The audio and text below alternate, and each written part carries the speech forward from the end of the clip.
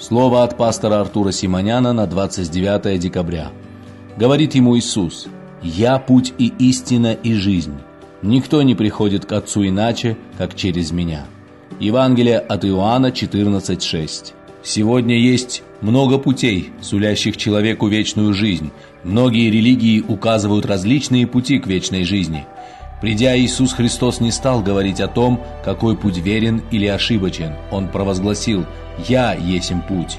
Некоторые люди в течение своей жизни совершают много добрых дел и думают, что благодаря этому унаследуют спасение.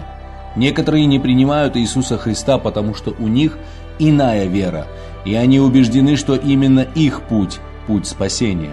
Однако Библия говорит, что есть только один единственный путь, ведущий к Небесному Отцу, и этот путь есть Иисус Христос. Если не примем Его, то у нас не будет пути на небеса.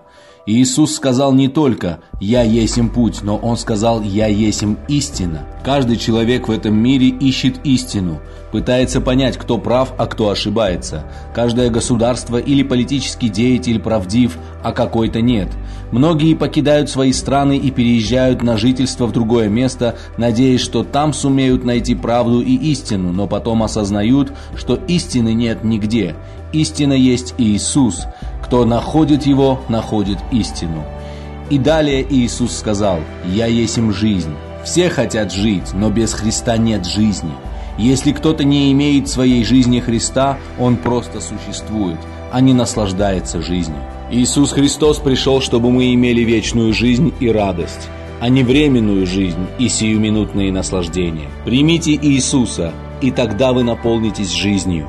Он есть путь и истина и жизнь. Амен.